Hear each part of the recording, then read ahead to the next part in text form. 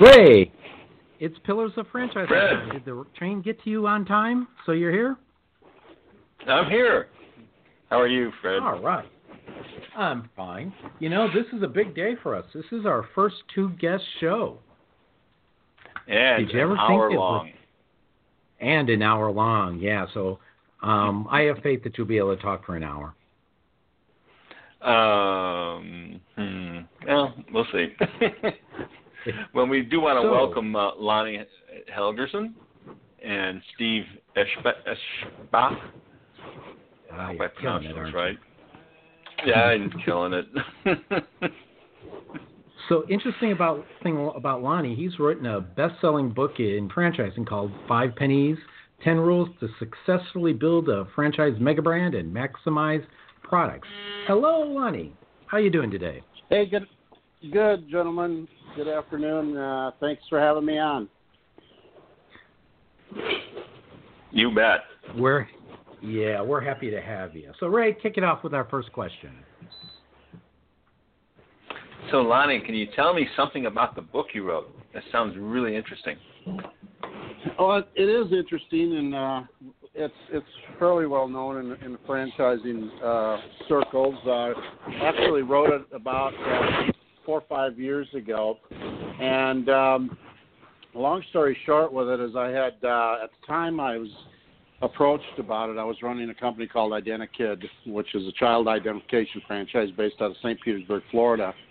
Number of friends had been pushing me to write a book, and I really have never considered myself an author, nor was I much of a writer.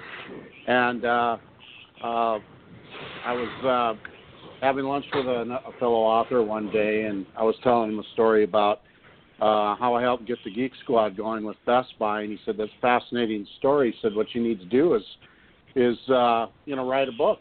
And I said, I haven't the slightest clue on how to do that. And he said, take that story and 9 other stories, write it down, and you'll have your 10 chapters. And I thought, okay, that makes a lot of sense. But during the time I got to thinking about it pretty hard was right after we came out of the recession.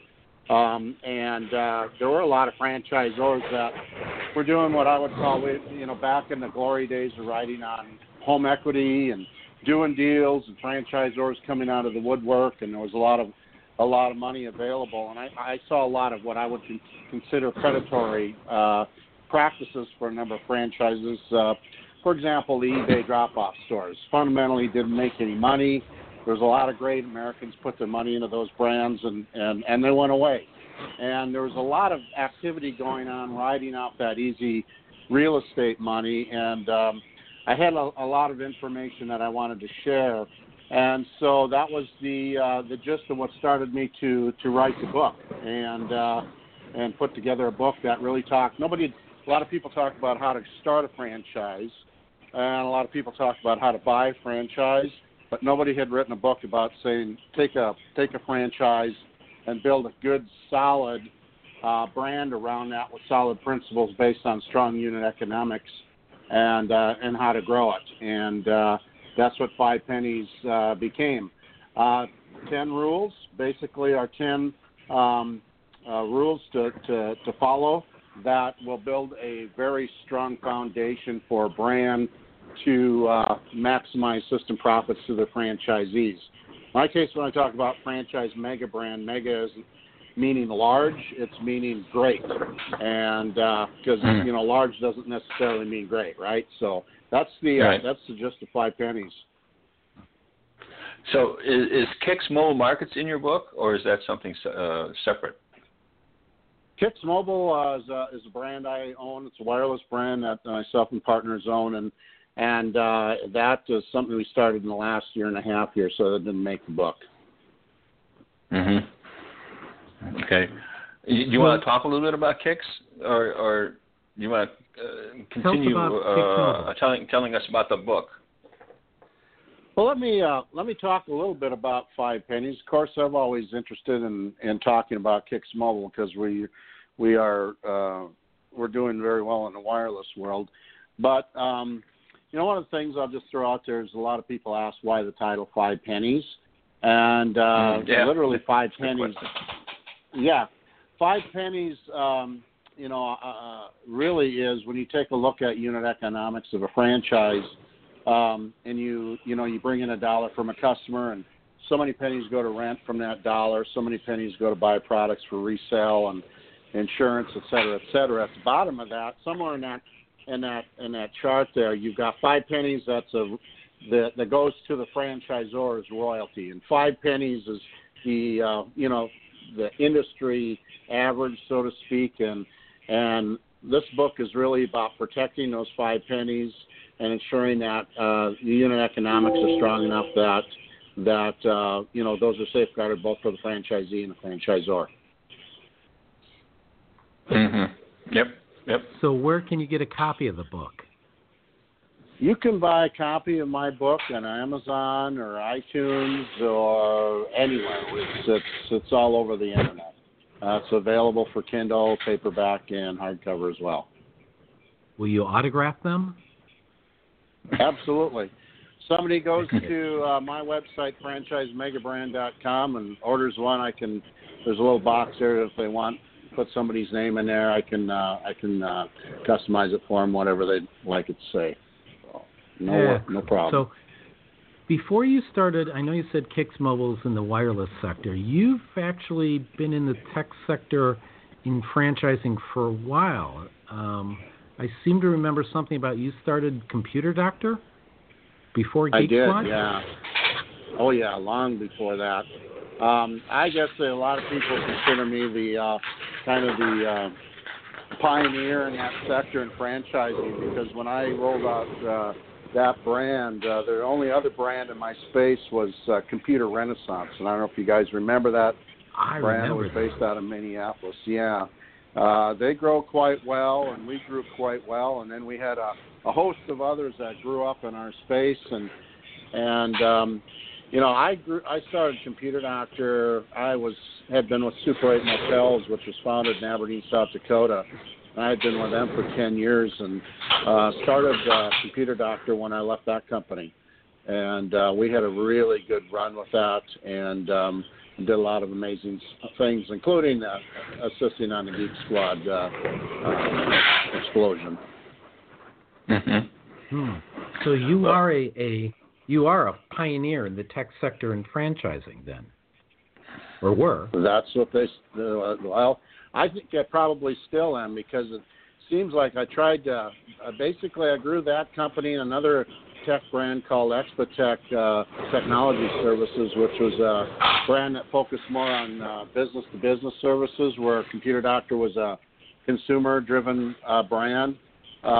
Both of those brands I exited out of in 2005, and I tried to run out of technology, and but I couldn't run out of franchising.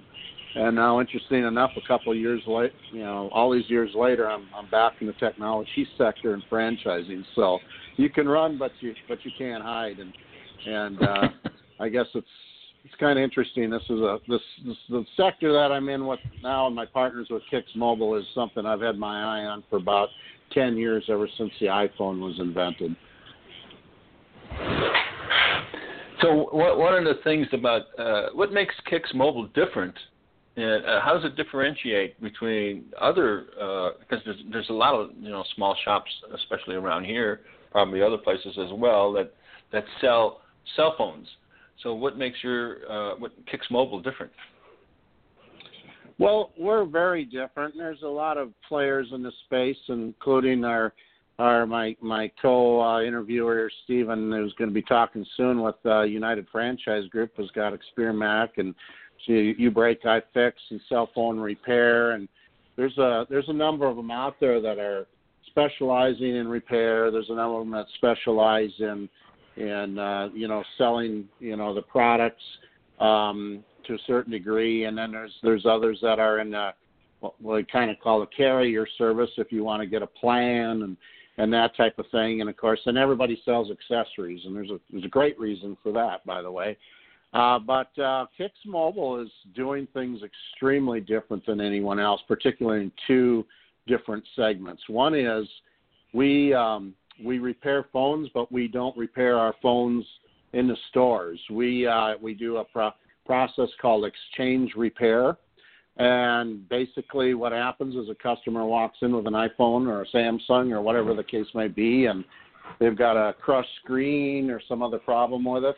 We will give them a certified pre-owned phone with a warranty on it, transfer their data, and send them out the door in about 20 minutes. So we have and all for about the same price as what it would cost you to have somebody repair it. And our returns are virtually unheard of. We don't, the repair space, quality parts, quality techs is a big issue, and it's about a 22% return rate in that market, and that's a pain point that we cured with our exchange repair model. And also we don't have to stock enormous amounts of parts or our people need to learn, how to fix the latest phone that comes out. So it's an exciting model. It's one that's caught the attention of the carriers and, the country, everybody in the industry in a big way.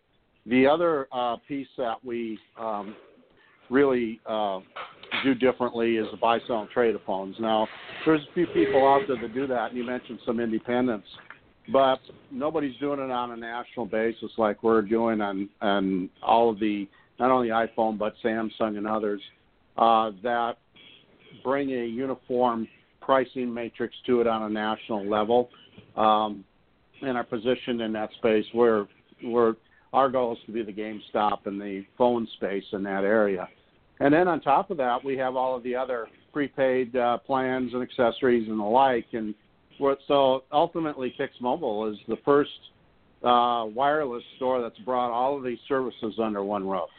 And it's really caught fire. We launched it here about 12 months ago on the franchising side, and we've got contracts. We got Canadian division that we've just expanded with 20 locations minimum in Toronto and another 30 or 40 behind it. We've got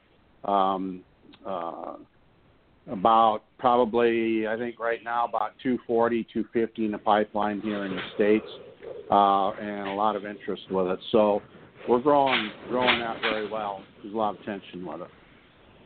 So I can see where when you are approaching a prospective buyer for this franchise, where not having to learn how to fix a phone is probably a good selling point, because that's that could be a pretty steep learning curve, I would imagine, wouldn't it?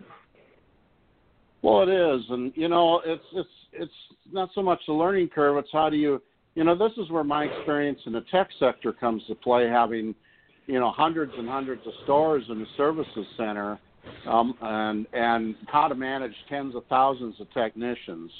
And the challenge with technical people are wonderful, great people. We love them. But when you sit down to attack a problem with 5 of them sitting in the same room, they'll all approach it 5 different ways. So it becomes an issue of scale. And it also becomes an issue of communication, because that's what they're passionate about. And so they like to communicate that. And so, a number of years ago, I did a deep study with a company out of St. Petersburg, Florida, called Jabil Electronics, and we interviewed hundreds and hundreds of companies in cell phone repair and computer repair and home theater, and everybody came down to 2 items. One is, when my stuff is broken, I'm extremely frustrated. And today, our lives run on mobile technology. That is just that simple. And second, when I'm really frustrated like that, the last thing I want to do is deal with somebody that's speaking the language that I'm not speaking. So our goal was to say, we're going to take the tech out of the tech, start with the customer experience, and then we back into the technology to provide a solution. So it's a very different approach to it. So that brings me to my question, which is, where are you in California, and how far are you away from San Luis Obispo? Because I need a new phone, or I need my repairs. Well, we're not in California yet, but we're coming. Yes, and we're coming in a big way. We've got an enormous footprint that we're looking to fill in this country. We've got some seriously large carriers that We're coming out with our own postpaid plans, much like you would be able to buy at a T-Mobile store as a Kix mobile plan, and we'll be running on the nation's most trusted network, as you can imagine who that is. So we've been approached by some big companies, and we've got a 3,000 to 5,000 store footprint to fill out in this country. So we've got a lot of room to grow, and about 300 to 350 units is our goal in Canada. Okay, Canada doesn't do me any good. Everywhere else doesn't do me any good. But California is where I need it. So when? Because I don't know how long I can last this current phone. I don't know. We'll be there as soon as we can. How many current stores do you have now, Lonnie? Right now, we're just rolling this out, and we've got 3 or 4 that are under construction. So this is in a location in Chicago. So we're brand new. We're brand new, but the multi-unit people in the wireless sector are what's just chasing us down in ways that you can't quite imagine. It's just unreal. Yeah.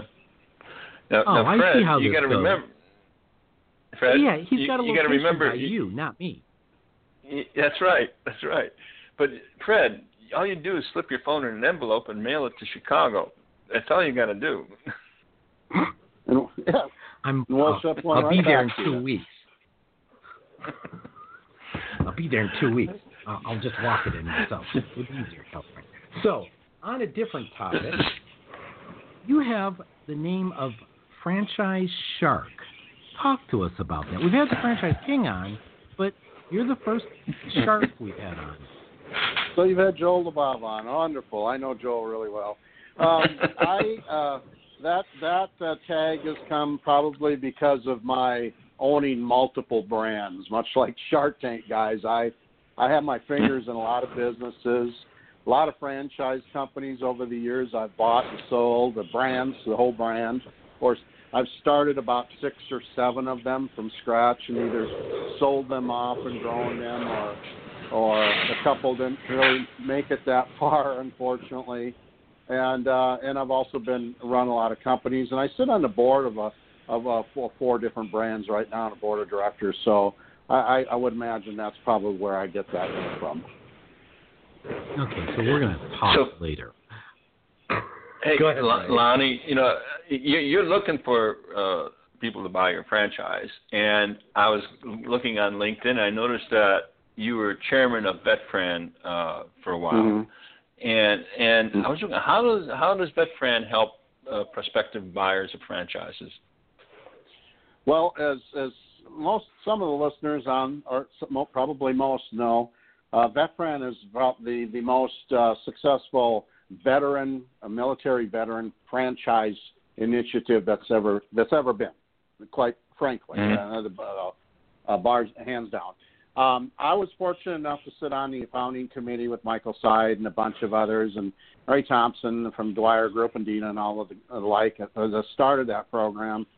And we started that with there was about 6 of us on the committee back right after Desert Storm, and I was 2-time chairman of that, a couple of years chairman of that. I'm still on the committee as a past chairman, and I'm the old guy in the back room now. But that program has been able to bring resources and franchise brands that have specific offerings for veterans. Typically, it's in the form of a discount off the franchise fee. Other companies give away franchises. Others have discount off their royalties, suppliers off discounts. But it's the way the franchising community has come together to offer a veteran something to say thank you for their service and get them into a business. And they are fantastic fits in business. And there's been, I believe it's hundreds of thousands of them now in franchising because of that program. It's fantastic. Couldn't be more proud to be part of that. So as a veteran, and I wanted to buy Kix mobile store so I can fix Fred's phone, what would Kix have to offer me? We offer a 15% discount on our franchise fee. Oh, fantastic. Yep. And I'm a veteran myself, so I speak it, and we're always looking for veterans to join our system. That's one of the things as a veteran I've noticed there seems to be a lot of things available for veterans, but it's like a well-kept secret. There's a lot of things that veterans don't know about for some reason, and I think it's one of the things that need to be broadcast more. What is available to the veterans, and from all the previous events that we had that veterans were involved in. Yeah, I couldn't agree more.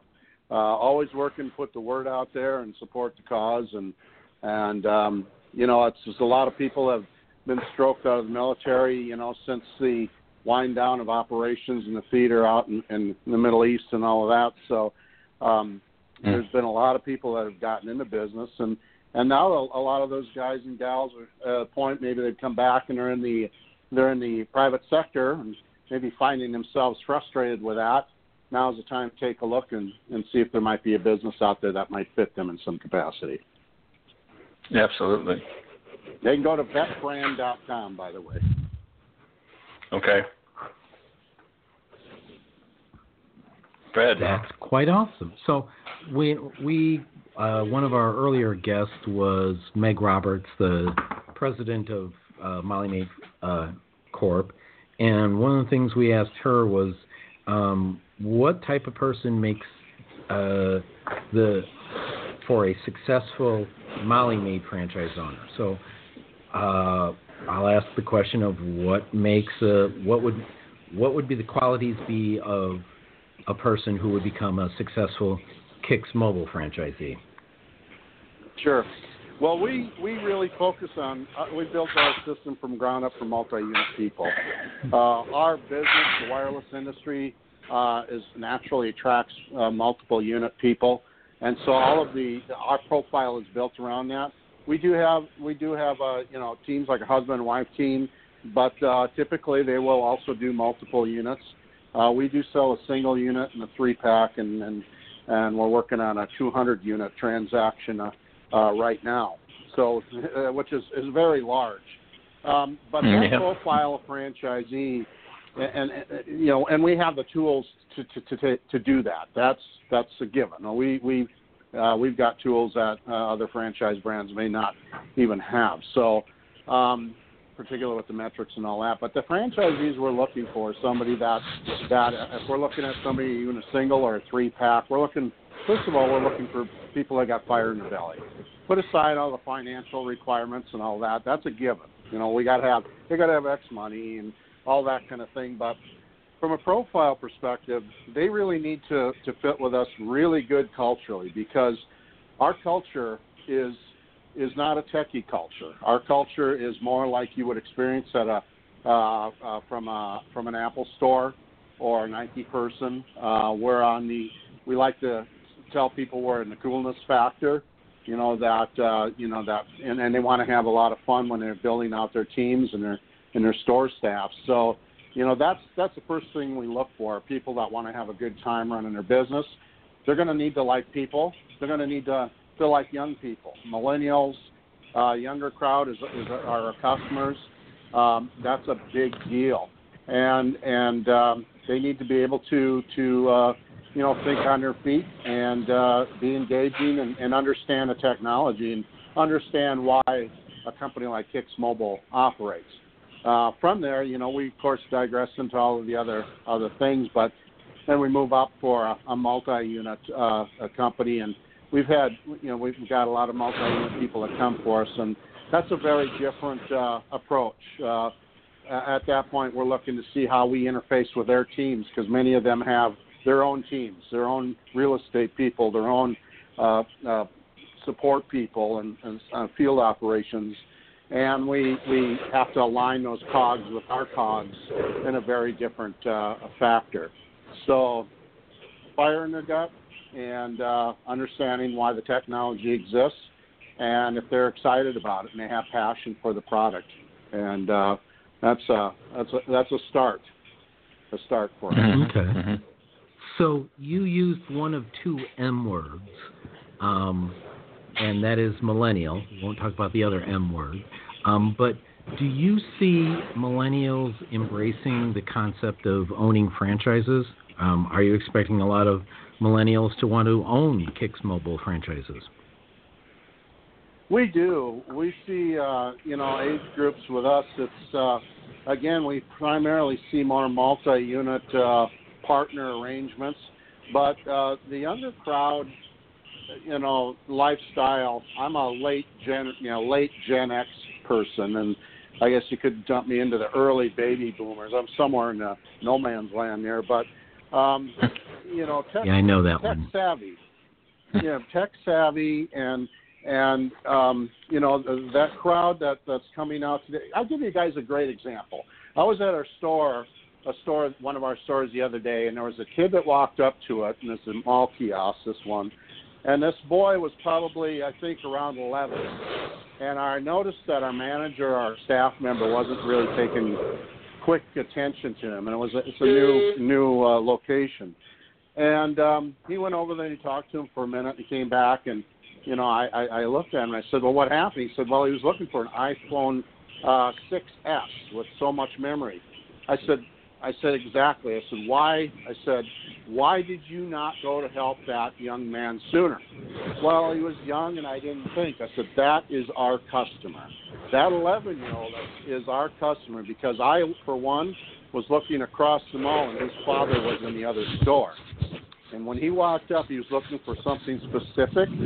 That is who our customer is." So it's even younger guys than the millennials. Our customers are our kids, and this technology to them has become a utility, and we're fulfilling that that utility model for them. And the buy, sell, and trade and repair. The other thing for us with the exchange repair is we can do something the repair guys can't do, and that's if your phone is broke, we can actually upgrade you at the same time. So if you wanted to go from a 6 to a 7 for a couple extra bucks, we can move you into a different phone completely. No repair shop can do that. So it's very exciting, very exciting for us and our customers.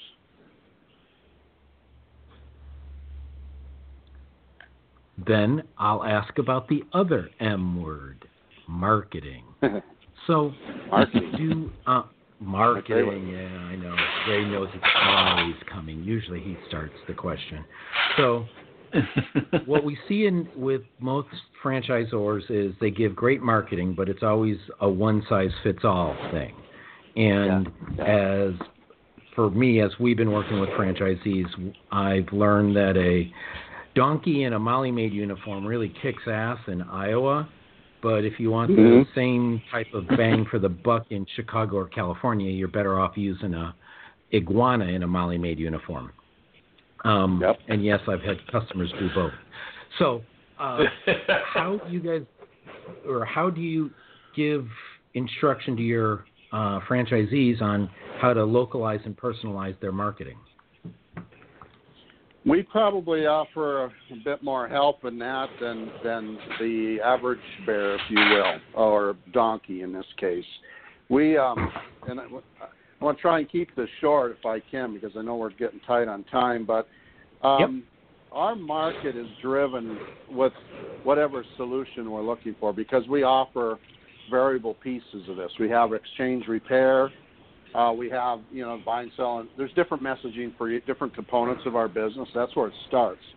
But our entire goal through social, digital marketing, digital advertising, and we still do boots on the ground, the events, the canopies, the whole thing out in the public, and networking thing is very strong for us. But we measure this stuff really, really tightly. We just now, I just came back from Florida for a meeting where we're doing a Kicks Mobile 2.0 store, where we're developing what's called a smart store, where our stores will be outfitted in the fixtures with sensors. And we're going to have a system in the center of the ceiling that will count everybody that comes in the store with a camera, and it will sense all the people in the store, what they're looking at, how long they're there. If you can kind of think about a heat map on a website, we can tell which products are getting looked at. We have a promotion network, and that all ties in with our point of sale. And we see all that stuff by the minute. What we do is this stuff isn't by the day. We look at this by the minute, or live time, basically. And so different products, I guess to answer your question, is different pieces of what we sell are marketed in different ways. For example, exchange repair is fairly new. So there's an education factor it takes for people to do that. And we're developing some new explainer videos so we can push those out to a store within a couple miles of the store through geofencing to put out that information. And then when somebody's looking for phone repair, because that's the first place they go is to go digital, that we're able to pop up and offer an explainer video to them and say, with a quick click to walk to the store. So we are, and that's just a 75,000-foot view of what we do. We are very intense on the marketing campaigns. Wow, that was a perfect That noise. sounds... Oh, go ahead, Ray. Sorry. But I think that, Fred, you were talking about something similar to geofencing when someone's driving by like one of our Molly-made cars, that it would pop up on their phone, call Molly-made. Were you not talking about something like that? Yeah. We have been in past, yes, and we've been testing stuff like that for a bit. But as we're running out of time, I don't want to go into another topic. I just want to ask Lonnie, how do people get a hold of you? How do they find you and get a hold of you? Well, they can find us for Kicks Mobile. They can find us at kicksmobile.com or kicksfranchise.com. If they're looking for me, they can get a hold of me at my website, which is franchisemegabrand.com. Awesome. Well, Ray and I are really happy you could make it. On LinkedIn. Appreciate which you is what having I me did. on, guys. Yeah. Exactly. Yep. Thanks, Lonnie. Sir, we'll be talking to you soon. So, Ray, our next guest is Stephen Eschbach of Tranword Business Advisors. Stephen, say hello. Hey, good afternoon, guys. You run a good show. Thanks for the first half. You bet. bet. You're gonna make it a great second half, I'm hoping. Let's hope so. So, I'll steal Ray's first question. Is tell us a bit about yourself and Tranword Business Advisors. So, Tranword Business Advisors is probably one of the largest business brokers in the world. We have over 185 locations in 20 countries, and our goals are pretty succinct. We help business owners confidently sell their businesses, so we bring buyers and sellers together. The second pillar, I guess, if you will, in our objective is to sell franchises, and I've sold a few to executives in transition. And then the third is, actually there's four pillars that I'll get to the third. We do franchise development. So as me and my colleagues approach business owners and they decide, well, maybe I don't want to sell, maybe I want to franchise, we have a team called Accurate Franchising, which is part of the United Franchise Group, which is my parent, that can help business owners do everything from initial marketing to franchise document preparation to follow-up sales after the fact. So it's a very comprehensive group. And the fourth item is we also do mergers and acquisitions, and we have a team that help us partner with local businesses that want to do that. So very, very succinctly, we're here to help business owners achieve what they want, and we're also here to help business buyers get into whatever it is they feel most comfortable with.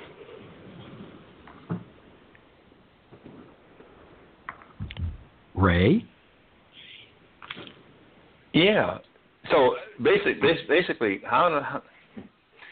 tell me a bit more about franchise sales as well as your franchise development services. So with franchise sales, and this is kind of interesting, my background, I'll briefly go through that. I'm a former corporate executive in a function called investor relations, and in that function I worked with C-level executives, helped them tell the investment merits of the story of the company they represented, and they have to be clear, concise, confident, convincing, and compassionate in order to interact with Wall Street analysts and to get them to either buy our stock or get others to buy our stock. And as a result of that, I guess I've done a pretty good job because I've been involved in a number of transactions where we were acquired. I became the duplicate executive, so I was shown the door. So after that happened 6 or 7 times, I met up with the United Franchise Group representative, and this is so funny. When we first met, he had right by his chair in a local Starbucks, he had a Signorama brochure thinking that I'd like to own a bricks-and-mortar business. But what he did is we chatted for a bit, and he said, Steve, what have you done and what do you want to do?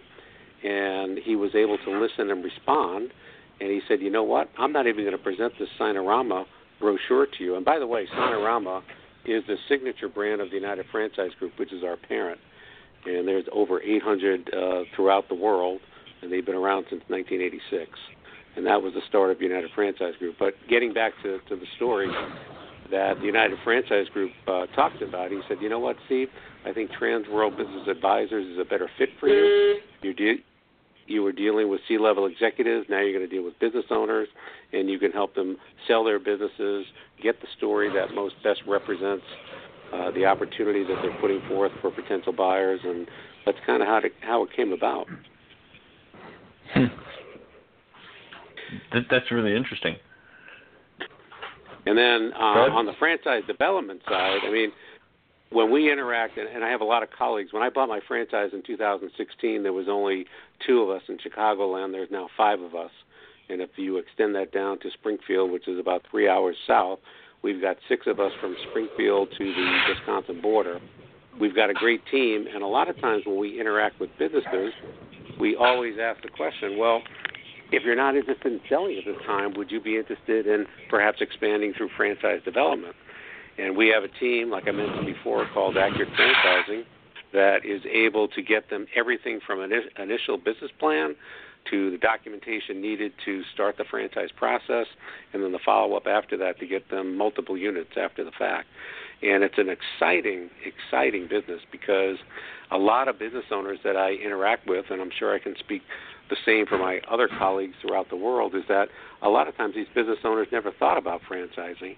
And, as Lonnie spoke about, you can really excel at that if you do the right thing, and that's what we have a team for to help them do that.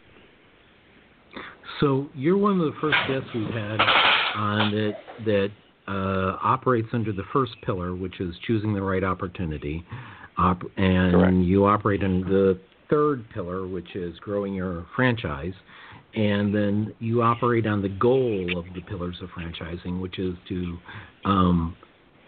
to be a successful franchisee. You've had to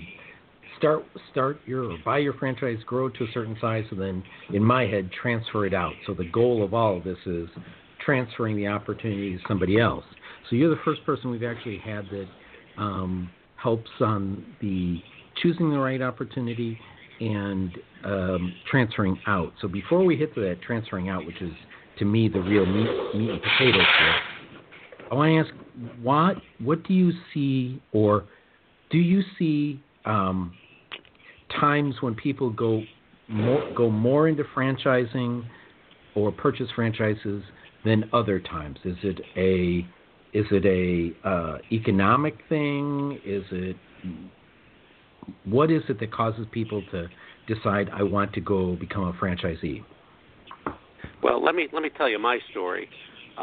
So I have a little bit of gray hair on my head, and I've been in the business world for 40 years. So I've been involved with corporate America for many, many, many years, and I did a great job. I maximized the value of our company stock, and unfortunately, that caused us to get acquired by someone else. And then my destiny was at the mercy of someone else. So I think what I'm finding is that there are quite a few people who are at the same stage of their career that are thinking maybe this is an opportunity for me to control my own destiny. And I think you're seeing more of that today given the workplace environment. So in my investor relations professional, I know quite a few people who unfortunately suffered the same thing that I did, and they were restructured out of position either because of mergers and acquisition or because some commodity pricing went south and their positions were eliminated. So I think a lot of these executives are thinking that now's an opportunity for me to get involved in doing my own thing. One of the great things about owning a franchise, like, for example, Tranword Business Advisors have been around for 35 years. They had done a tremendous job in Florida, and now they've moved it out, and my goodness, they're in 20 countries throughout the world, and they've got a proven system that can help any executive in transition who wants to get into owning and operating their own business, a model for which they can follow and be successful. Plus, their support team is just unbelievable. They are very responsive, and they're able to help you get through whatever it is you need to get through. But also for me is I've learned to be coachable, which means that I am willing to accept critical feedback and respond accordingly, because it's only there to help people do better at what they do. And getting back to executives in transition, I'm running into quite a few people who have really had a difficult time finding that next executive role. And owning a franchise, like I said, gives you the opportunity to control your own destiny with the support of a proven track record that's been there. You take any of the names under the United Franchise Group, Sinorama would be the one that stands out the most because they've been around for 31 years. I mean, I actually used them back in 2000 when I was working at a company called Fuel Cell Energy in Danbury, Connecticut. We used them to do our signs. I didn't know at that time that was the United Franchise Group company. And lo and behold, that's one of my sister companies that, we continue to market to quite a few people. So I think it gives executives now an opportunity to just kind of rethink what that next career path. And I think a lot of people get excited about being an entrepreneur because you really get to, move your ideas forward. You don't have to worry about the red tape of others. Sure, you may accidentally stumble on your toe or stub your toe, I think it is. But those are not failures. Those are learning experiences, and you just get better at what you're doing. And I think that's a great opportunity, and that's one of the things that gets me excited about this opportunity here. I definitely can see that. I can see where I think most people take a look at something of what you're doing and they try to divide it into, well, I'll need an attorney, I'll need an accountant, I'll need, a franchise advisor. But what you're saying is that you kind of combine all those things into one? You can. With Tranword, you can do that. With Accurate Franchising, if you're a business and you want a franchise, they'll put all that together for you at a very reasonable price. When I bought my Tranword franchise, like I said, they are very popular in Florida. They had all the documentation in place. I just had to have it reviewed by a local attorney just to make sure all the documentation was consistent with Illinois law. But the good news is that you now have an attorney who turns out to be a business development networking contact. You have an accountant, which becomes a business networking contact, or you develop new business. So it's kind of interesting. I've done a lot of career development and job search networking over my careers. I've been restructured out of executive roles 6 times since 1999, and even though my background is finance, people would most likely think I'm an introvert, but I've been a salesperson for the better part of 20 years because, I'm looking for that next opportunity. I'm looking to meet people. I'm looking to find out how I can help them, and in return, they can help me. I mean, it's absolutely fantastic what you're able to do with business development networking, and you'll find that a lot of these entrepreneurs have the same goal in mind, and that is to refer people to you that will generate business, which in turn you will do the same to your new business networking colleagues. And networking, I mean, it becomes more enjoyable now that you're doing it in that regard. And I think a lot of people out there are very much willing to help you, and as long as you're willing to listen and respond as opposed to tell. That's one thing I learned early in my career. So my goal in business networking activities is not to present my card and say, this is what I can do for you. My goal is to meet you, tell me about your business, what excites you the most about that, what are some of your pain points, how do you think we can help you out, who do you think I should meet that I could help, and things like that. It's just a more of a give and take, and business entrepreneurs are just so excited about that interaction, and you see it with a lot of these business networking opportunities that I attend. So it's just enlightening to see that there's many business owners out there willing to help each other out. And like I said, where I was in my career, I could have started my own business on my own, but given that I've had a few years of experience, the franchise model just seemed to make the most sense because, take any franchise, whether it be under the United Franchise Group or any other franchise, you start off after you review all the documentation, you start off with a week or two of training, and then they send a rep out to your store to help you out.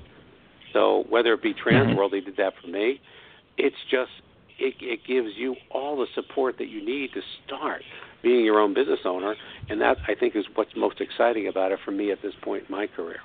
Now, millennials, maybe they have the same attitude. I'll have to go check in with my kids. They're in their 20s and 30s, see if they want to do that. They're not ready to do that just yet. Maybe Lonnie thinks that that may be different, and I'd like to learn that there are more people out there like that. But, you just meet so many people, and you learn from so many people. You really do.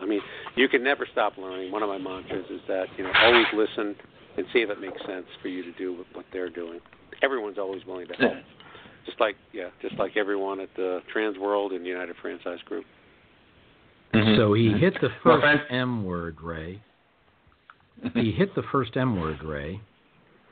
Yes, millennial. Marketing. Millennial. Marketing.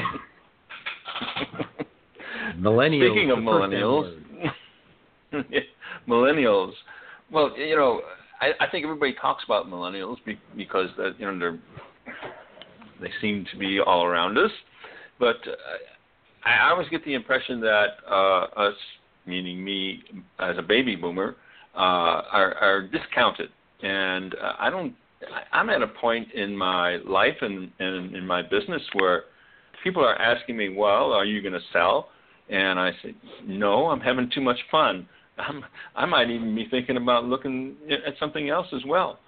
And so don't discount the baby boomers or anything in between that and millennials as well. Because there's a lot of opportunity out there. I think, especially the way things are looking up economically in the country right now. So I'll tell you that I've been doing this for the better part of 2 years, and one of the things I've learned is that when you meet a business owner, more often than not, they own more than one business. Some of them own in the dozens of businesses. My United Franchise Group rep was at a brand name hotel. I won't mention what brand name it was. Just striking up a conversation with the guy behind the desk. Turns out he happened to be the owner, and just during the course of the conversation, how many hotels do you own? Oh, I own 70. And it's utterly amazing. And then, you think about this. Dunkin' Donuts, there's an owner in this town in Naperville, and he doesn't even own a Dunkin' Donuts. He does own Dunkin' Donuts, but he owns two other businesses. But the Dunkin' Donut brand, he owns 70 of them. All right? And he owns 2 other businesses that are separate and distinct from that. So, these business owners, once you get started, you just can't stop because there's just opportunities there. And maybe I'm jumping ahead, but, I just think that once you become a business owner, it just stays with you, and, it's a great opportunity. It really is. Yes, well, it is. I got to agree. Once you become a business owner, you're kind of ruined for going back to work for somebody else.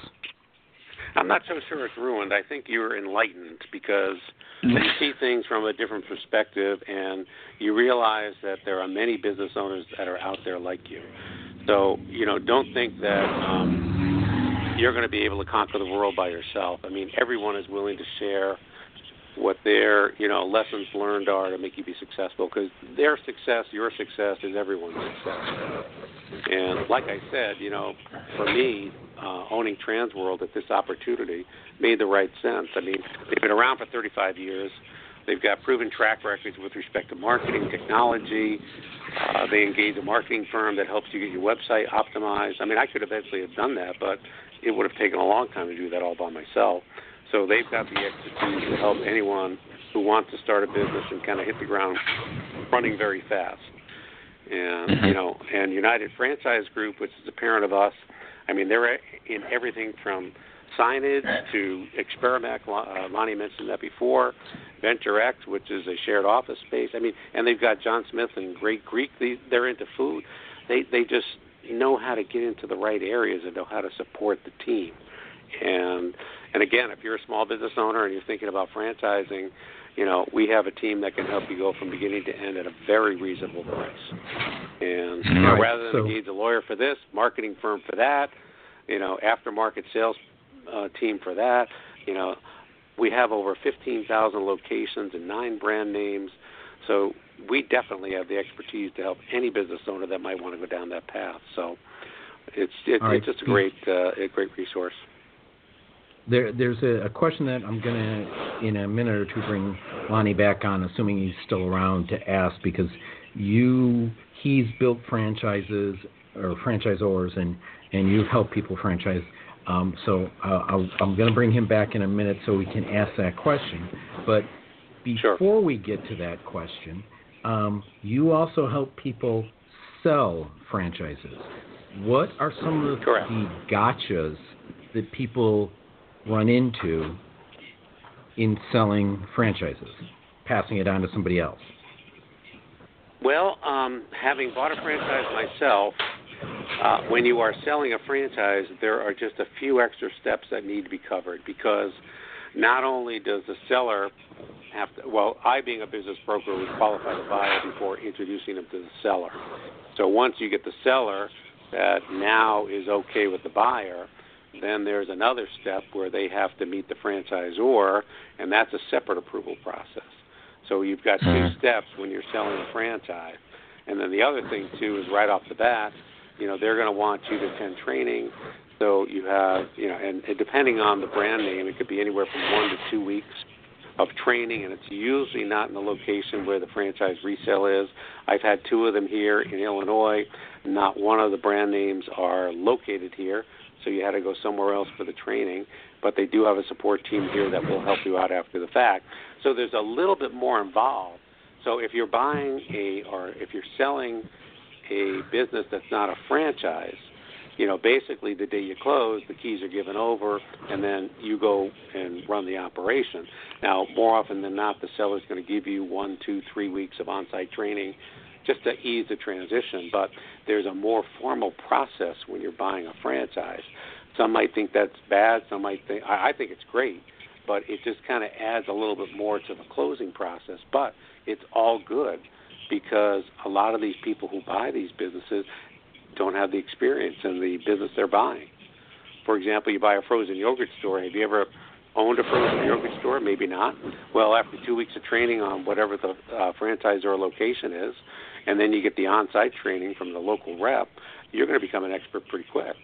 And you can't get that as much as without a business that's not a franchise, because the owner will tell you what to do, but you're on your own after that. Where with a franchise, when you do a franchise resale, I mean, as soon as everyone's gone for the initial 4-week training, you got a phone number to call, and you got a team that'll help you out. So the support is already there. So while it adds a little bit more to the process, it's well worth it, because you get the expertise to make or help you succeed. Okay. Hit the road running.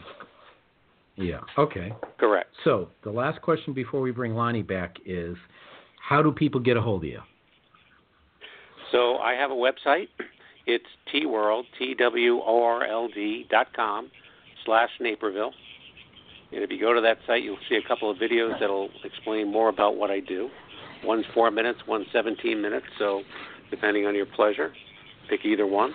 You'll see also my listings there. My phone number is on my site there, so if you just go to tworld.com/Naperville, NAPERVILLE, that's how they can get a hold of me. And I look forward to you visiting the site. Awesome. So, cool. Lonnie should be back on the line. Yep.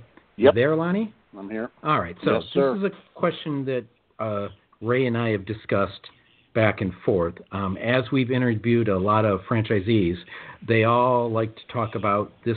The franchise they chose checked all the boxes, which makes me think that franchisees just love to check boxes. But so the question becomes is, if a franchisee is somebody who does not want to start a business themselves, they want to, in theory, buy the business in a box, although please don't yell at me because others have, but they want to buy that already existing process and all that good stuff because they don't want to deliver it. How does their mind differ from the franchisor who basically goes in and says, okay, I'm going to build all this stuff?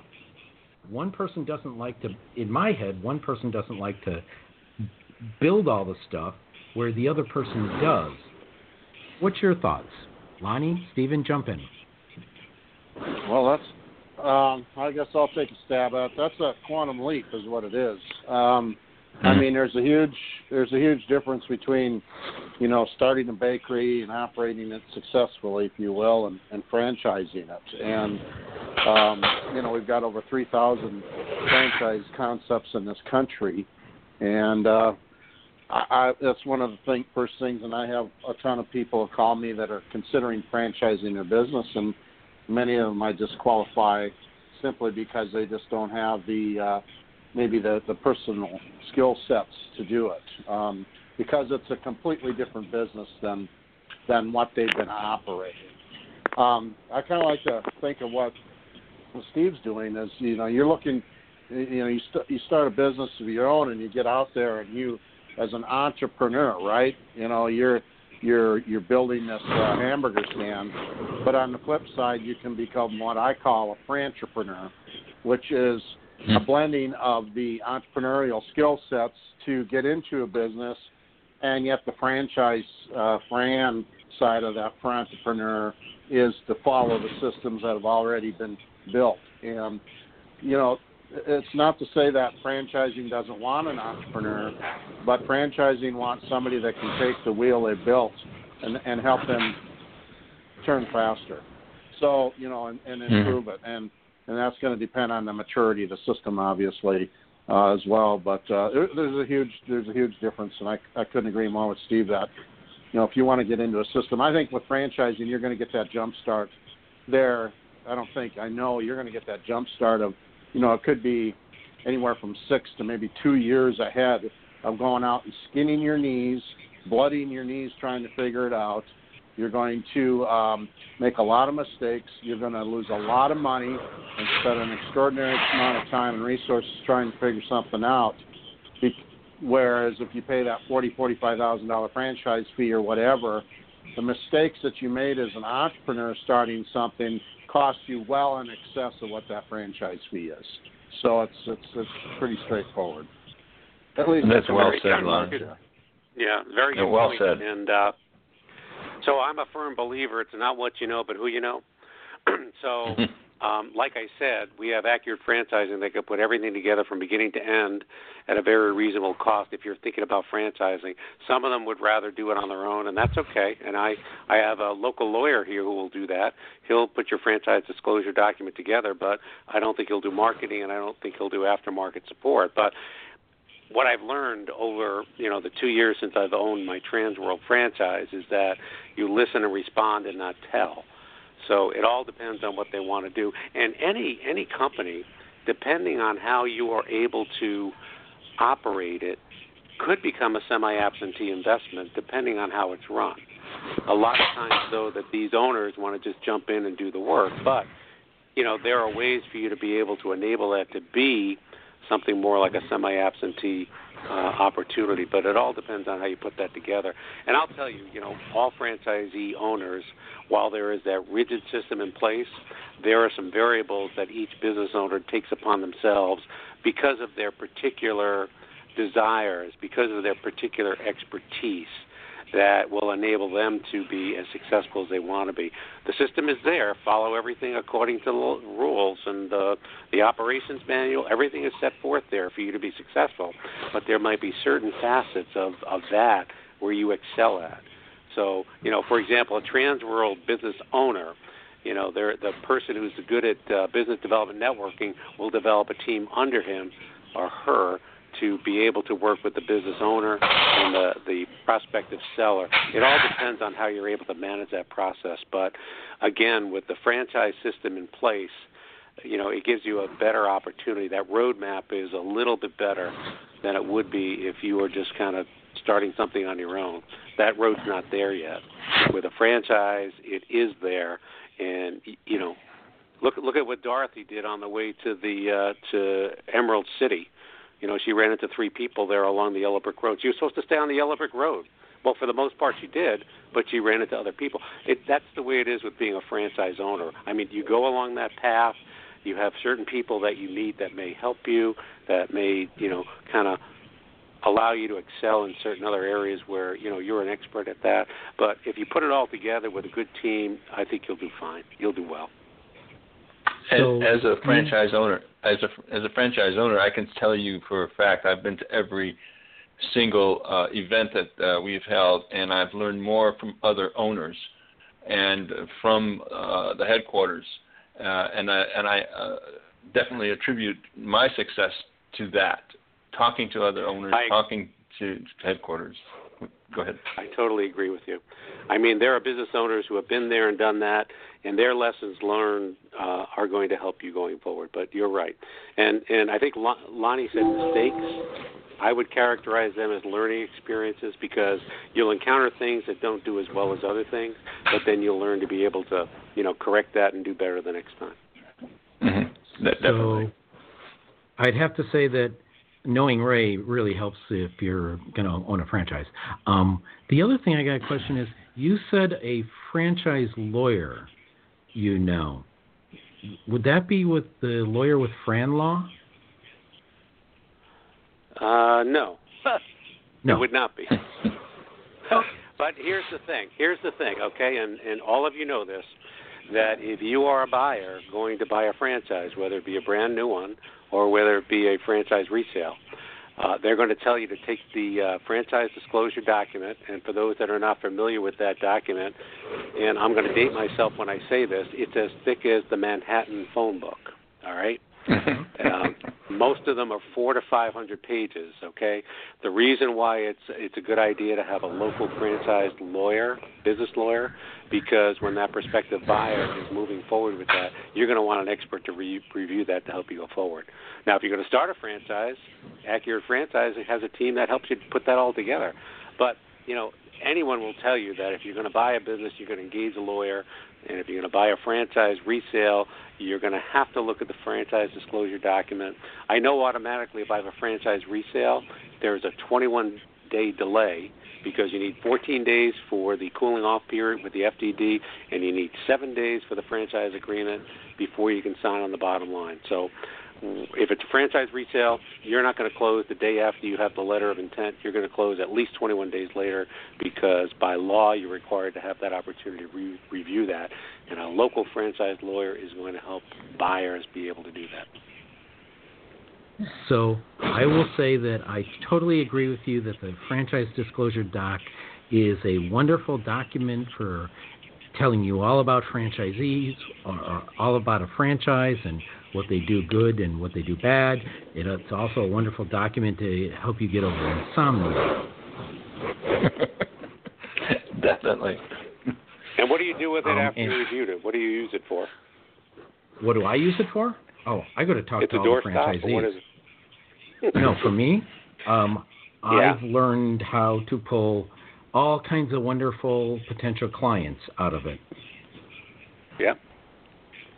So I'll mention this one phrase to you, and everyone on this phone call will know about it. Item 19. You know what item 19 is, don't you? It's been a while since I read mine, but so you might have to elaborate on that. So item 19 is where the franchise discloses the potential financial opportunity. And different franchisors disclose that differently. Some will give you a range. This is the first quartile.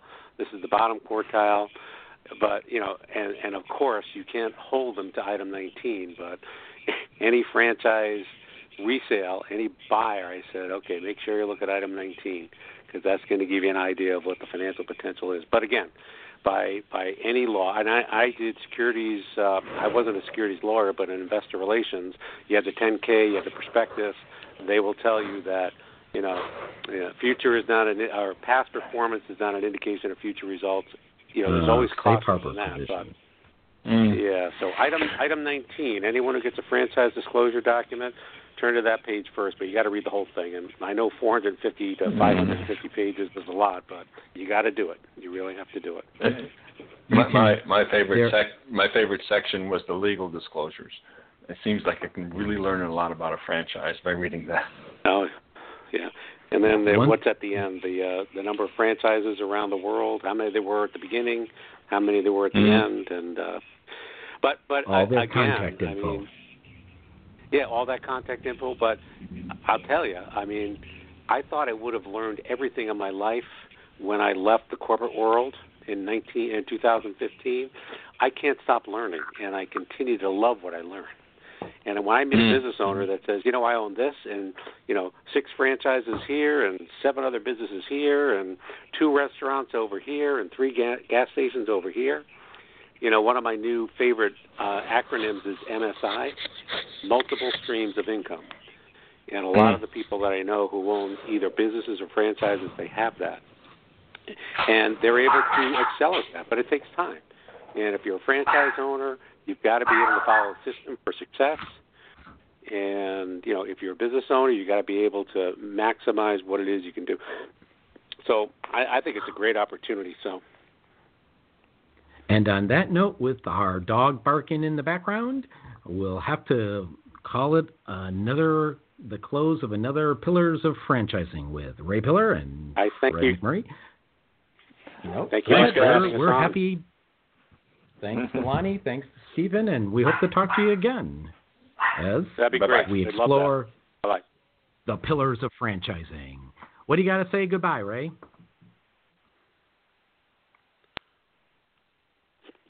Okay. Same Pillars next week, same Pillars time, same Pillars channel.